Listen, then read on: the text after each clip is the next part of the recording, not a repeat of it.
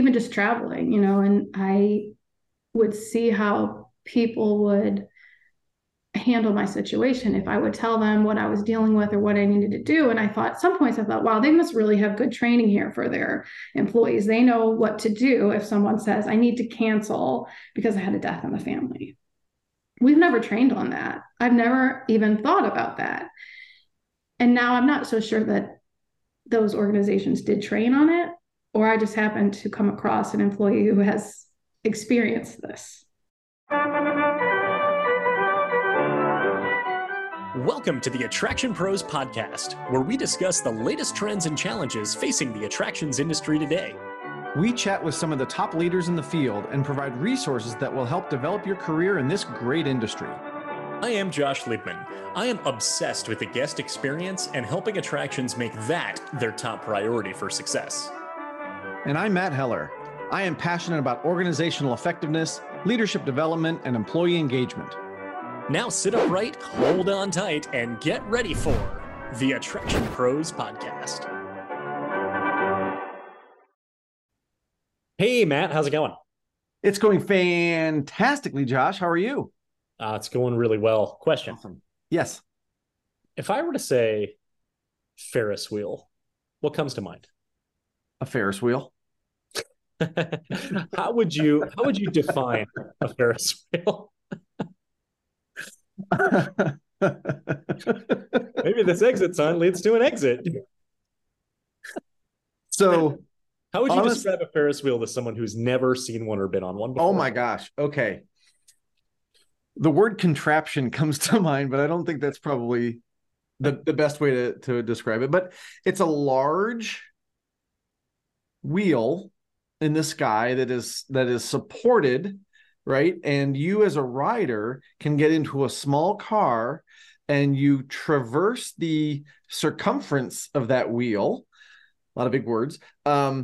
And then you get to see the sights from the top and all the way around. And, depending on the speed, you might get those little butterflies in your stomach on the way down. But it's a great way to kind of see the things that are around you. It's very relaxing. And it's something that every amusement park should have. I agree with that. Follow-up question. If I were to say observation wheel, what would you say to describe that experience? I would say that it's similar to a Ferris wheel, but it's not a Ferris wheel. In that so I would say my personal opinion, the reason to get on a Ferris wheel is yes, to see things around you, but it's also to relax, right? If I'm at an amusement park and I just want to sit down for a little bit, right? A Ferris wheel is a great way to do that. Now, an observation wheel, some of those experiences you sit down, some of those you stand up, in the gondola.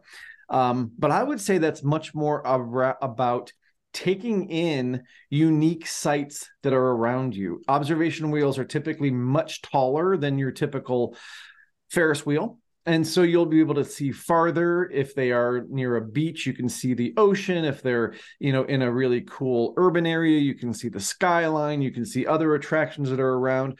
And they're typically someplace where they're not inside the park, an observation wheel. So you see much more that's not park related. When you're on a Ferris wheel, I'm thinking of the one for some reason that Dollywood was the last one I was on. You see Dollywood, which is really cool. But an observation wheel, you see things that are much, much further out and are not part of the landscape or the footprint of the attraction that you're in.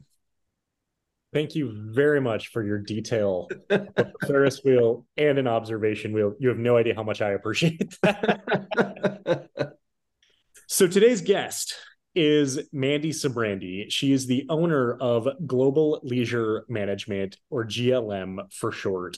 And her business is operating venues such as observation wheels by offering basically these turnkey solutions and running the business as if she was owning it themselves. But we get to talk about kind of the difference between managing and owning, and how she takes this approach to offering this full service management company where right now she's largely working with SkyWheel, which there's one in Myrtle Beach, there's one on Panama City. I've had the opportunity to see both of them on the Atlantic Ocean and on the Gulf of Mexico, and I love hearing about how she takes that approach to managing and operating this business while operating it on behalf of the owner.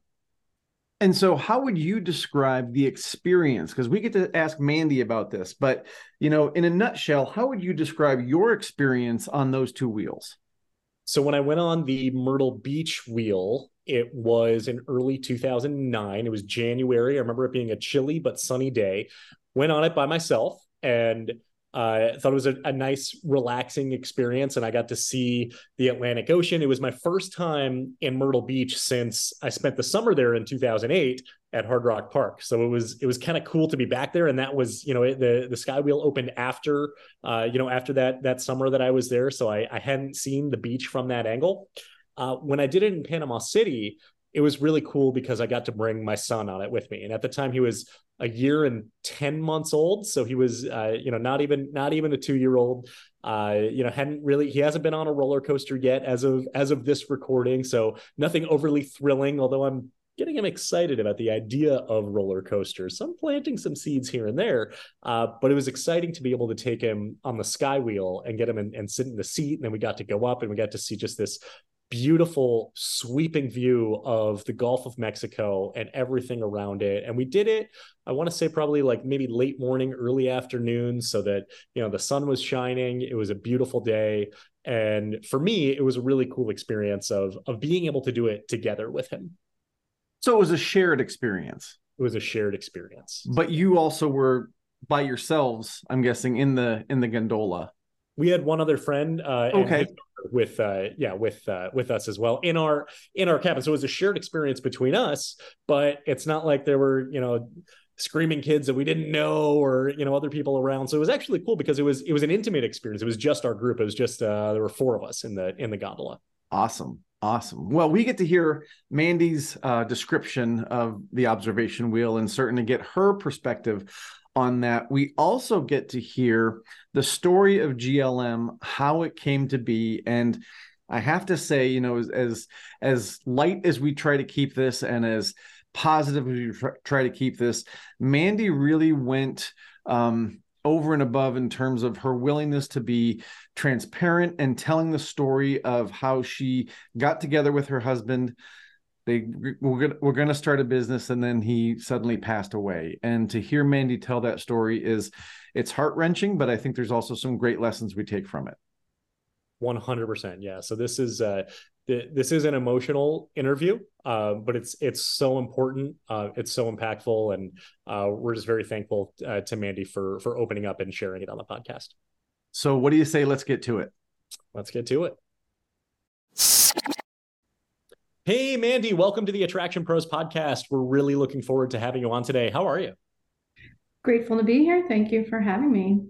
Our pleasure. Really looking forward to our conversation. So to get this started, would love to talk about GLM, Global Leader Management. Can you share a little insight into GLM? Tell us about your operating model and how you work with owners as the operating partners. It's a very unique business model. Yeah. So GLM is short for Global Leisure Management, and we offer third-party management services to attractions owners. So our core business model is to come in and handle everything, just run the business for you. So everything from hiring your employees, managing them, putting those policies in place, running the day-to-day. So maintenance, marketing, everything operations. And then we also do accounting services. So we can handle everything on the back end, manage your financial statements. And then if there's investor group, we do investor reporting as well. So it's really just so that the owner can get out of the day-to-day and trust the business in our hands. And then we do this through a management and services agreement, and that's typically based on a percentage of revenue. We just launched this year, and we're best known for managing SkyWheels, giant observation wheels. There's one in Panama City Beach, Florida, and one in Myrtle Beach, South Carolina. We also do some consulting work, so we can help with the development design phase for your operation. or we can just provide services to get you to opening day so that you can run with it after you've opened. So a lot of things to choose from, but really our core is just let us handle it for you. Yeah. Well, and that's one thing I wanted to maybe follow up on, Mandy, is, when you have an owner of something, they have a lot of investment in that, not only financial, but also emotionally, right? And they may say, yes, Mandy, we want you to do all those things that you said you can do and kind of provide this turnkey solution. But I would also imagine at some point, it might be hard for them to let go a little bit. So have you run into that? And if so, how have you dealt with it? Yeah, I mean, for sure. That's the kind of owner you want to be working with, is one that cares about what you're doing every day for them. And I think it's just important that we communicate well and we listen well. So we will set up routine meetings. We'll do site visits together. We take the perspective of run it like you own it. So our owners know that we have their best interests at heart. And that's how we're operating every day. It's not what's good for us. It's really what's good for you. It's going to be a win-win. So I think it's just really getting them comfortable with what we're providing for them. Can you expand on that mindset of run it like you own it, to tell us a little bit about how you're able to really work that in with your operating model with your team internally? Yeah. It's just a philosophy that I've always had in every job that I've had is, what would I do if I owned it? I never want to look at something like, well, that's not my problem. Or, if I'm in this position that I can fix something or make something better, and every employee is, then I want to do that. And I want everybody on the team to kind of have that same mindset. So that's written as one of our core values, is run it like you own it. Like, you show up every day like this is your place. You welcome people like this is your home, how you would welcome them into your own home. So it's really just part from day one what you need to understand to be part of this team. And then that reflects in how you provide service and then how we do our jobs for the owners. And how do you instill that in your team? The fact that they should feel like they own it enough so that they have an emotional investment, so that they're not saying, hey, it's not my job, right? But that's also different when you have so many different personalities that you work with and people that are, maybe having, they're coming to work for very different reasons. Mm-hmm. Well, one is by example. I've done every job at every attraction.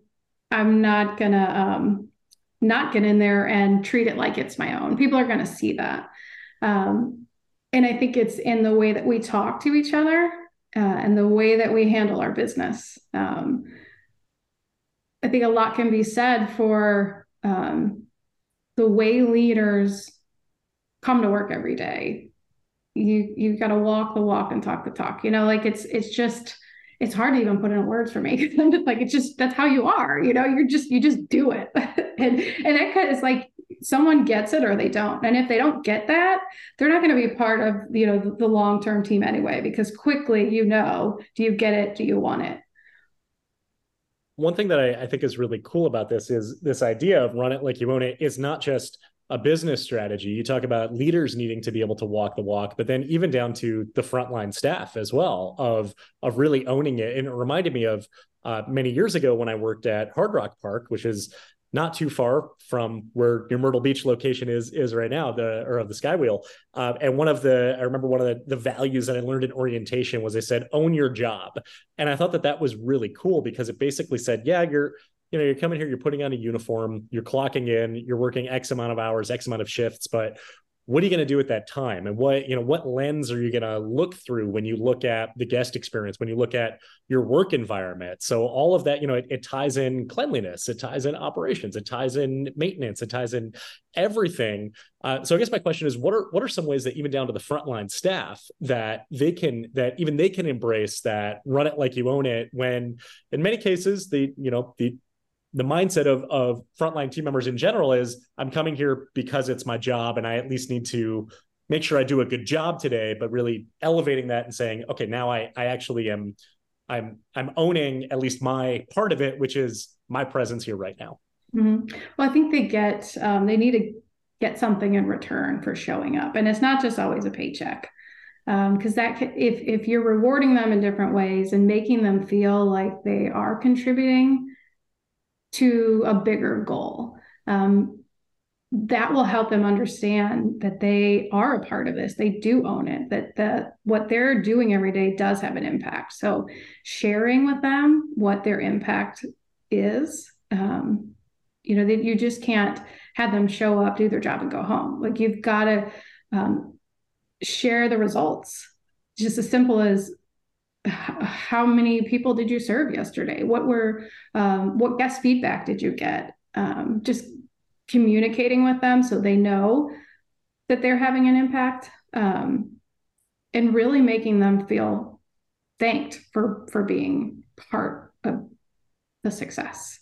A thank you can go a long way, more than money. And but food is also always a good one too. True.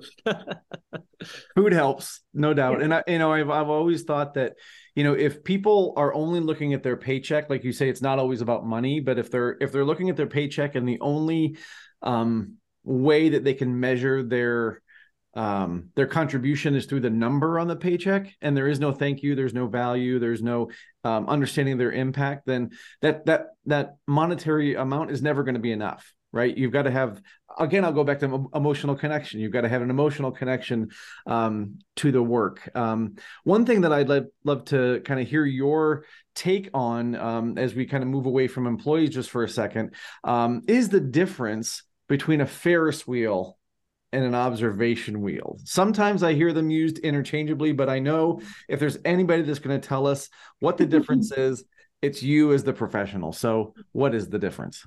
Okay, so a observation wheel is a Ferris wheel, but a Ferris wheel is not an observation wheel. So Ferris wheel is your traditional carnival-style wheel, open air, probably a little bit small, probably lights up, but you'll be rocking in it. You might not, I'd say you feel safe, but you just go around a few times and you're ready to get off. Observation wheel is a modern take on that. It's definitely going to be bigger, enclosed, so you'll feel really safe. There's heating and air conditioning, so there's a lot more perks and amenities in an observation wheel, and you really are going to spend your time looking at the view. It's typically going to be in a location where there's something beautiful to see. And an observation wheel is also a beautiful piece of architecture. So it is a complement to the skyline, where a Ferris wheel may be just a ride at an amusement park. And an observation wheel really is a piece of beautiful architecture. Mm-hmm. So Mandy, we're recording this on Zoom. You can see Matt's background, and in his background, is it a poster there? It's actually it's a I'll just call it a window covering. It's not a poster. It's actually Is that a Ferris wheel or an observation wheel? That's the very first Ferris wheel, right? Is that George Ferris's 19-something World's Fair? Well, it says on the bottom that it's from Paris, so I'm not sure exactly where it is located, but it does look exactly like that one that you're describing.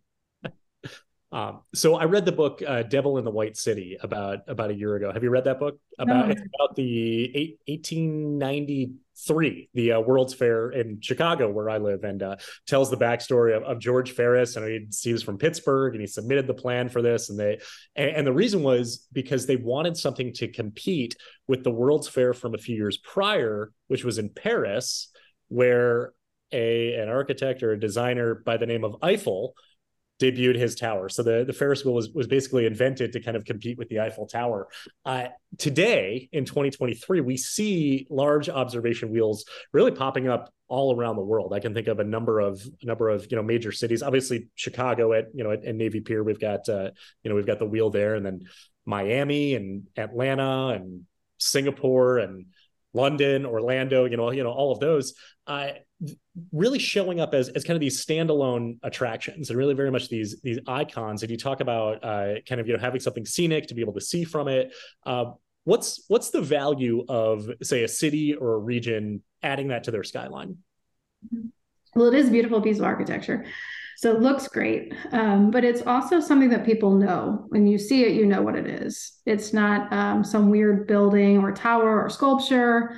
So people identify with it, but it is also is a showcase for where you need to be. So if you see a wheel, you know something's happening there. So it's a placemaker, and so you can create the destination and use the wheel as the biggest, best billboard for the place where you want people to be. And then they know what to expect. There's a certain type of experience or vibe that they're going to expect just from what they're seeing in the skyline. And it's beautiful. And at night, with the lights, it's gorgeous. So for somebody who hasn't been on an observation wheel, not a Ferris wheel, but an observation wheel, can you kind of walk us through that experience a little bit? I know you said that, you know, the cabins are enclosed and there's heating and there's air conditioning. But how would that be different, even from that aspect, than just going on the amusement park Ferris wheel a couple times? Mm-hmm. Well, the size, for one. The wheels that I manage are about 200 feet tall. So you're going to get a more exciting experience because you are so much higher.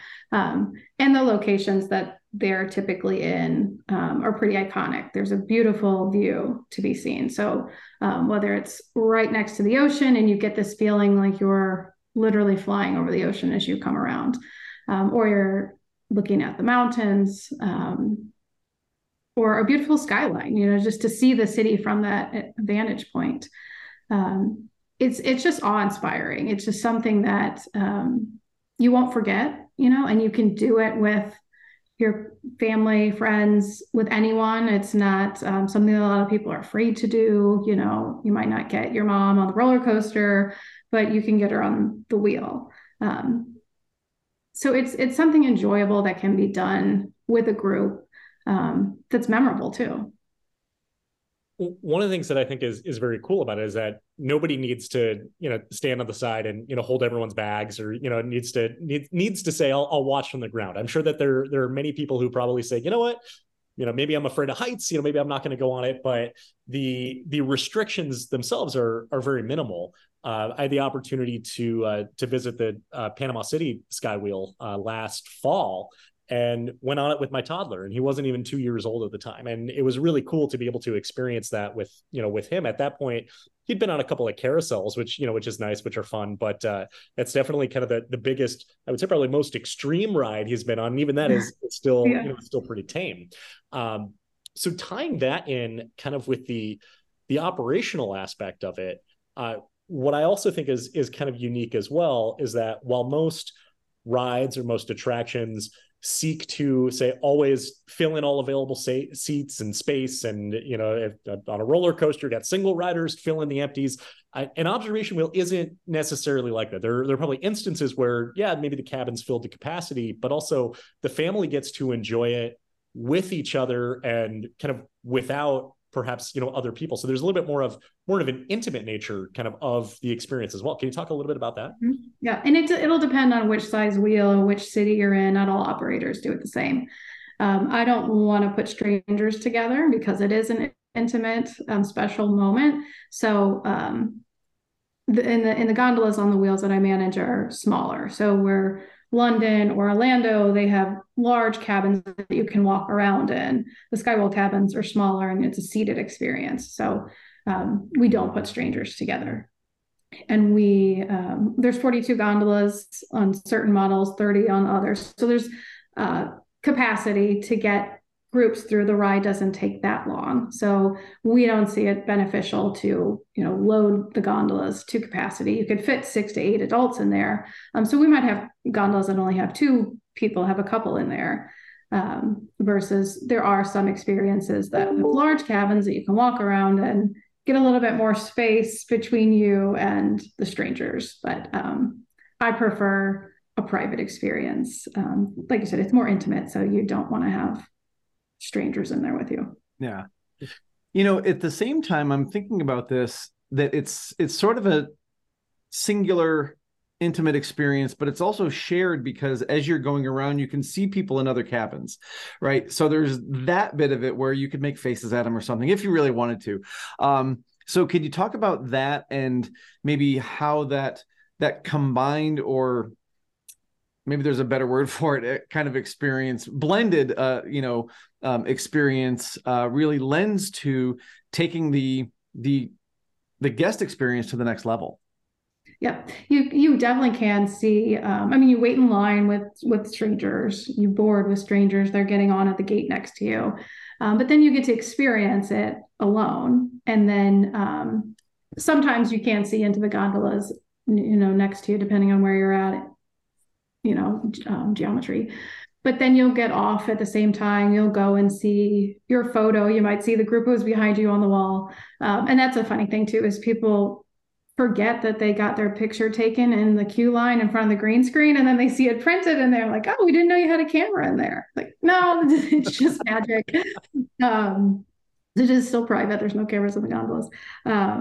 So it's kind of like a shared anticipation, and then you get off and then you kind of share your experience as you're exiting. So I haven't really thought about it a lot like that, the connections that you are making with, people in line, and then you still get that nice private time within your own gondola. Yeah. The other cool thing about the experience as well is that there's the experience as normal, but then it can be kind of changed around, or it can be enhanced, it can be upgraded. I know SkyWheel kind of has the VIP options that are perhaps within a gondola, that if you want to have a more enhanced experience, then you can do that as well, and then it can really be even more memorable and even more an incredible memory than kind of waiting in line and going through the wheel and taking the standard experience, which is also enjoyable. Yeah, we have VIP gondolas. It's a special gondola with the glass floor, different seating, and we'll do some marketing around different events. If it's Mother's Day or something where you might get flowers or candy if you want to upgrade to this gondola. So there's all different unique ways to try to change the experience. And we also do sunrise flights. So it's an experience unlike anything else, is to be 200 feet in the air above the ocean watching the sunrise. It's gorgeous. Yeah, I would imagine. And in some locations, seeing the sunset as well. Both ends of the day, I guess. Yeah. But both. Yeah, we do. We do sunsets in Panama City Beach and sunrise in Myrtle Beach. Of course, yeah. We've been talking a lot about SkyWheels, which is obviously a big part of your business and what you do. But I also know that, before we started recording, you mentioned that GLM is really focused on other types of attractions as well. And, I'm wondering if we can step back and talk a little bit about kind of how GLM came to be, and what are some of those other types of attractions that you're looking to work with? Yeah, sure.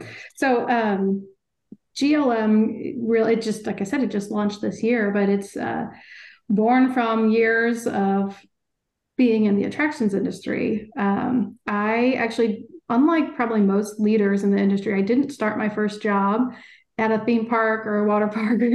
For me, it was in real estate. I started in lease administration.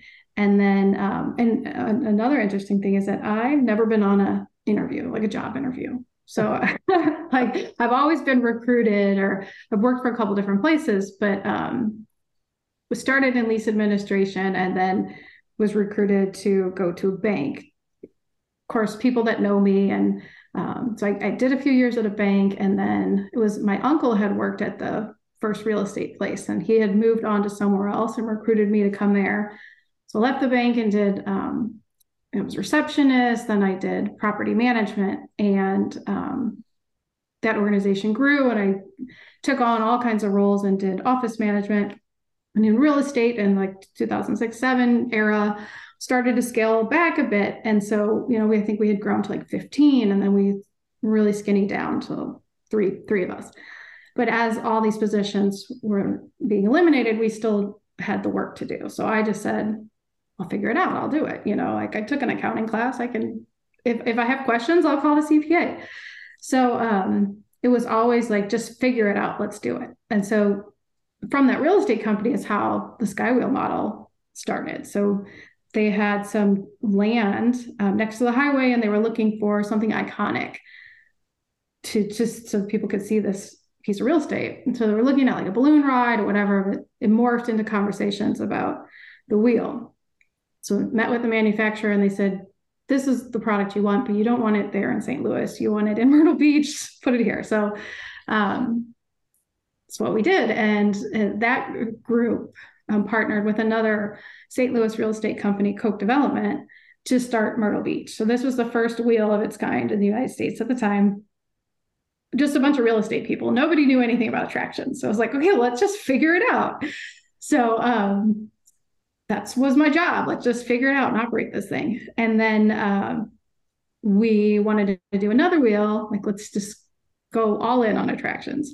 Opened another wheel in Pensacola, Florida. And that's where I met my husband. He was actually part of the installation team that was putting the wheel up in Pensacola. And so very quickly, a couple months into that operation, we knew it wasn't going to work out. It wasn't a good location. So we needed to move the wheel. And as part of that, that real estate development company had to sell their ownership in Myrtle Beach. So I was working tremendously hard, just three of us getting this other wheel open, whatever. And I was probably burnt out, to be honest, and just had a bad day at the office one day and said, you know what, I'm done. I'm quitting. So I quit and then had no idea what I was going to do. And the people at Koch Development heard that I had quit. And so they called and said, well, you have a job here. And so, okay, well, I'll stick with this. So then I went to Koch and continued to operate Myrtle Beach.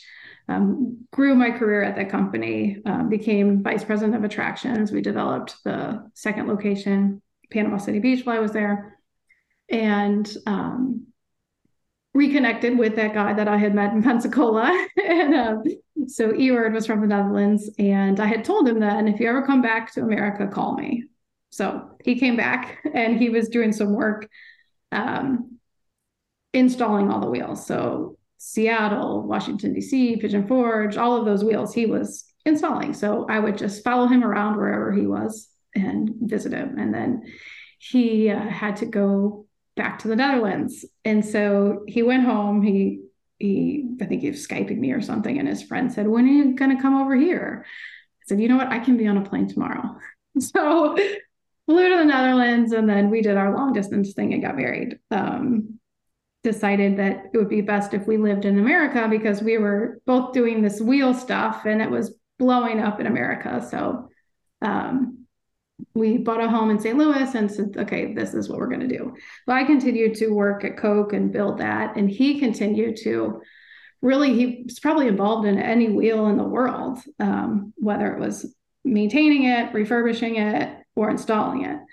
And so then he became an owner in that company, Global Leisure Services, so GLS.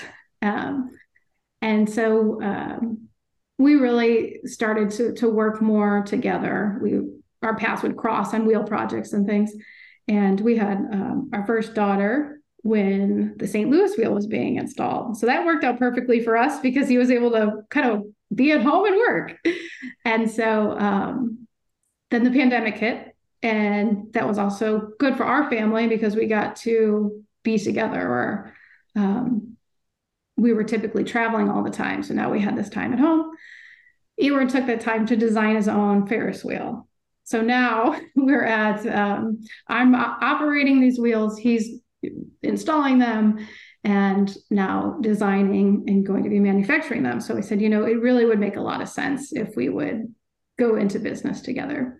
We had worked on a big refurbishment project in Myrtle Beach together. His company led that project. And so we knew, okay, we can work together and it'd be great. So I was actually on maternity leave last year.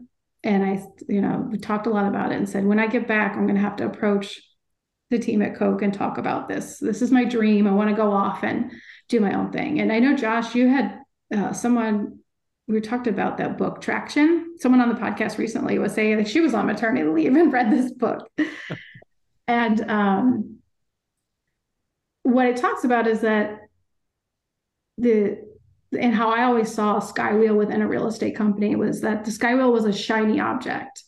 So if everyone on your team isn't focused on one thing, you're not going to get there. as fast and as good as if everybody was working together. So to me, it always felt like, well, we had real estate, we also had SkyWheel, and I wanted to be part of a team that was just SkyWheel, and I wanted to build attractions. So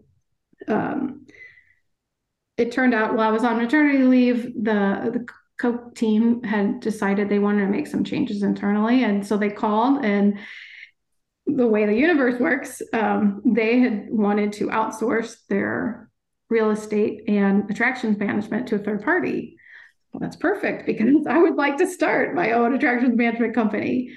And it wasn't an immediate yes. You know, they had in their mind, they were sending it all together to one firm. And again, to me, it was what's best for this asset is it be in a company that is focused on attractions management. It was really, they knew SkyWheel was so important to me. They could see that this was going to make a lot of sense for GLS and GLM to move forward. And so they decided, yeah, you know what, we'll take a chance on Mandy. We worked with her for the past 10, 12 years, so we know that it's going to be good. And so this past December, we launched GLM, and we were supposed to start everything on January 1st. So I would also take some employees from Koch Development that would come over to GLM, and we would start. And it really was a blessing to say, okay, I'm going to start my own company, but I'm going to start it with having clients already and doing work that I already know and a team in place that already knows me. So it really was like my biggest dream coming true.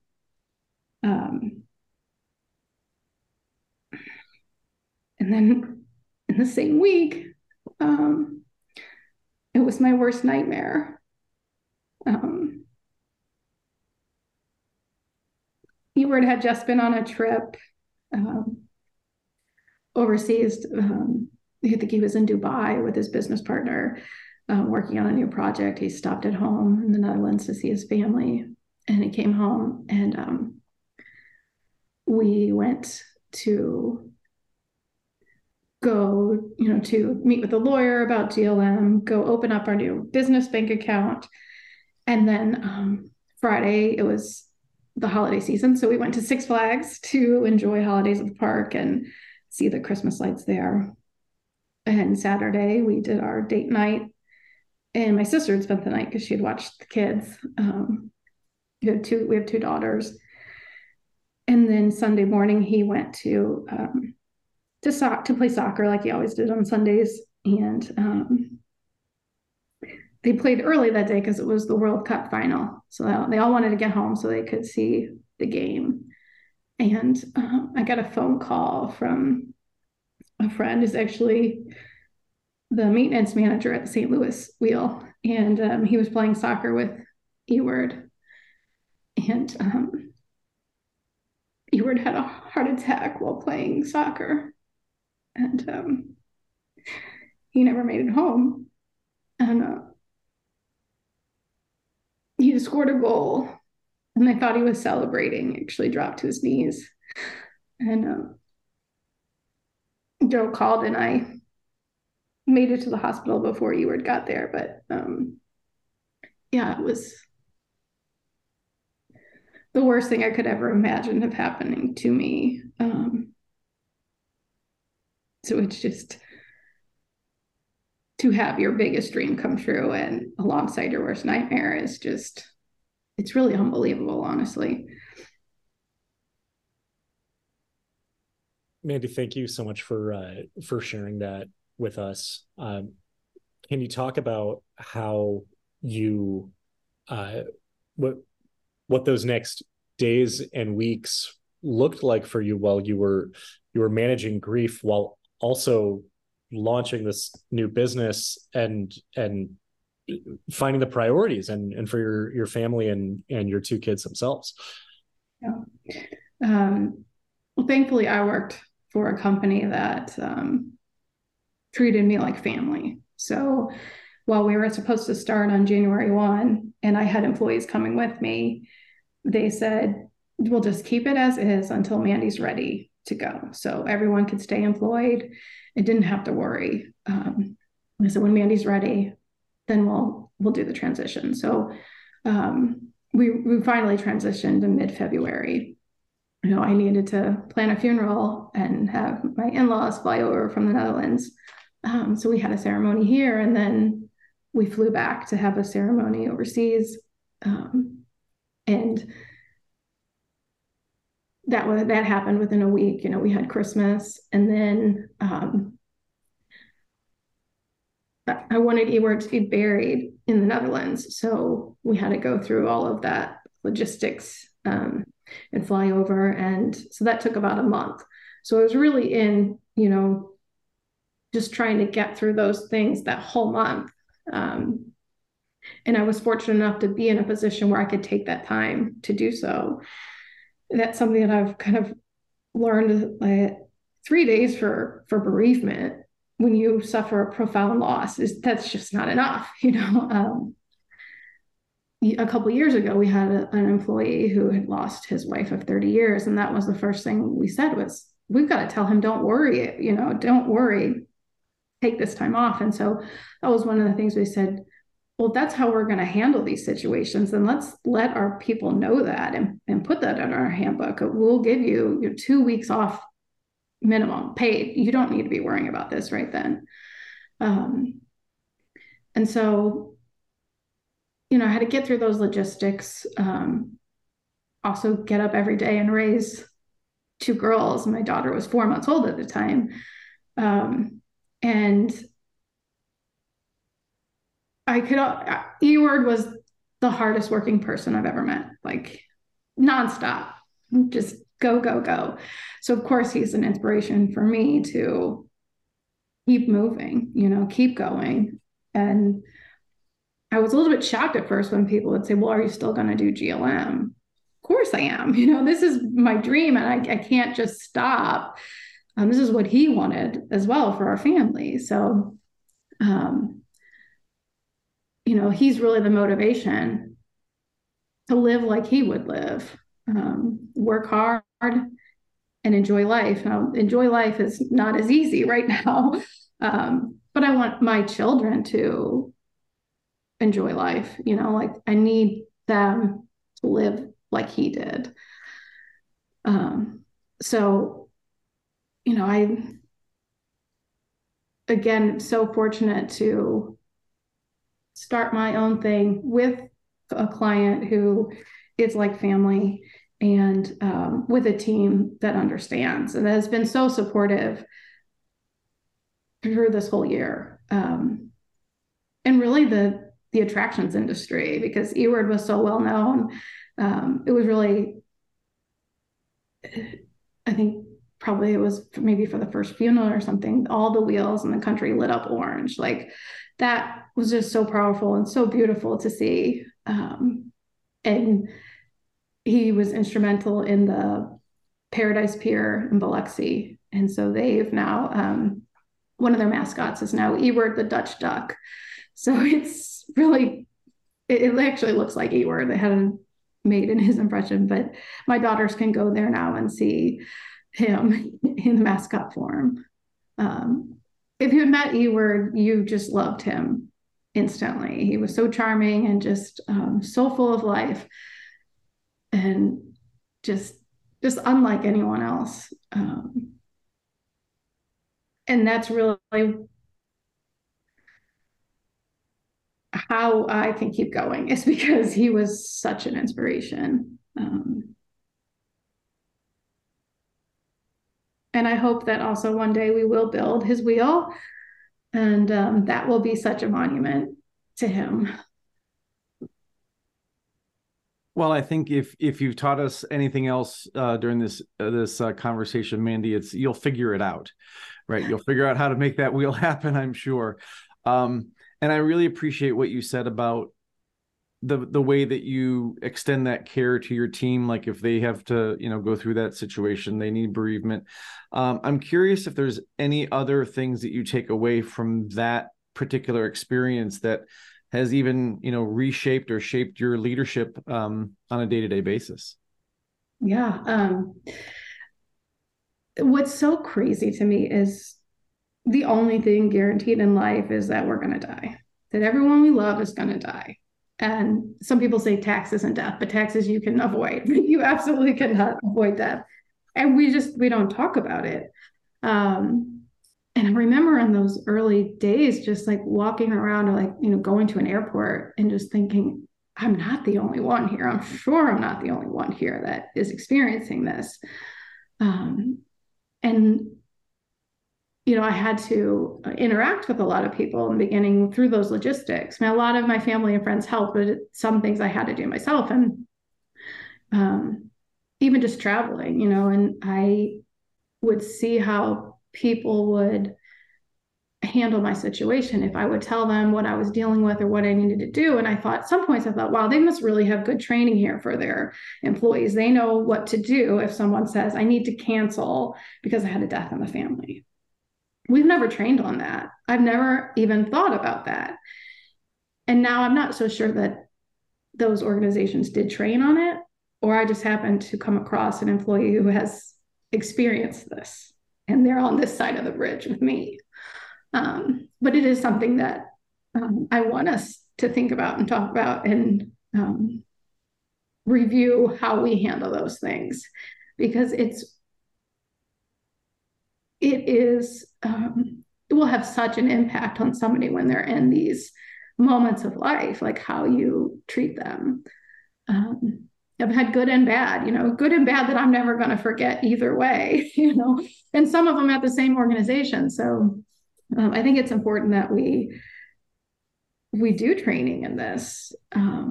We do diversity training and we do guest experience and all kinds of different things, but we're never really talking about grief.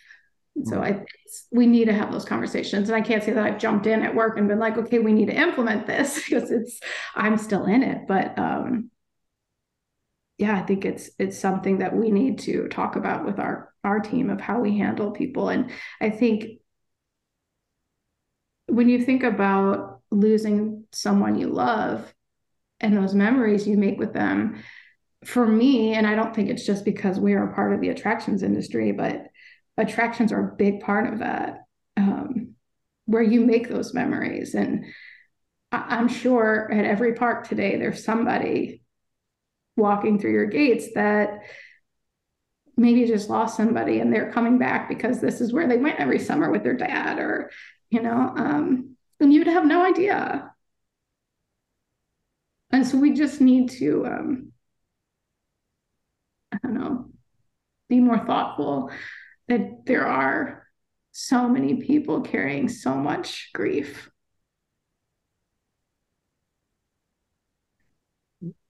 You're absolutely right that it needs to be trained on, needs to be discussed more with employees, and that every guest you interact with, a lot of people, they're on vacation, they're happy, they're smiling, you see what they're experiencing outward, but you don't know the reason that led them to be there. Like you said, that that person that maybe they came here with their father when they were young, so they're going back to to relive those memories. And it's it's so interesting because we as operators, we probably won't see 99.5% of that, but I imagine that it could at least influence the mindset when interacting with guests, or even when interacting with employees and leaders, and looking at that the culture of when somebody comes and rides the observation wheel, it might be a lot more than what it appears on the surface.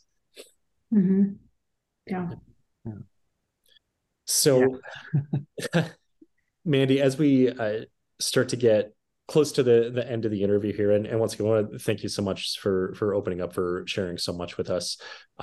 What's next for GLM? What's on your near-term horizon? So keep going. We're just got to keep going. We're looking to hire more people and grow the organization and take on more clients. We're doing a bit of consulting work, continue to operate the SkyWheels, but continue to make Eward proud is really what I'm trying to do. to build on his legacy. Yeah. Well, I'll echo Josh's comments about, just thanking you for your time and for everything that you've shared with us today. I know that message of speaking about grief is one that I hope people will hear, but also take to heart. I thought about your example of, somebody coming and saying, oh, I need this time off because something has happened in my family. And I could see a manager saying, okay, what day was that? Instead of saying, oh, I'm so sorry, or, extending the empathy first and then figuring out the rest of the time off and who's going to cover and all those logistics. But I think sometimes we go to those logistics first if we don't have that personal experience. So again, thank you very much for sharing all of that. And like Josh said, opening up about that. If somebody wanted to learn more about GLM or wanted to get in touch with you personally, where would you send them? They can go to glmattractions.com and you can find me online. It's Mandy Sijbrandij, but with Y's. Sijbrandij with Y's on all of the socials. Okay. Excellent.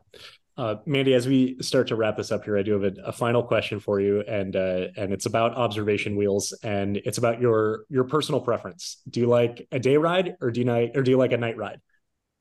For me, I love a day ride. I think it's beautiful to see the sights during the day. At night, I prefer to be on the ground looking at the wheel with the beautiful lights. But if you're going to ride, I say go for a ride during the day. Yeah. Nice. Excellent. Yeah, I think that's a great perspective. So Mandy, as Josh said, we're kind of winding down here, and I would like to give you the opportunity to say our signature sign-off line, if you wouldn't mind. Yes. We are all attraction pros. Thanks for listening to the Attraction Pros podcast. Make sure to subscribe so you can tune in when new episodes release, and even better, please leave us a review on iTunes. For more information, visit attractionpros.com.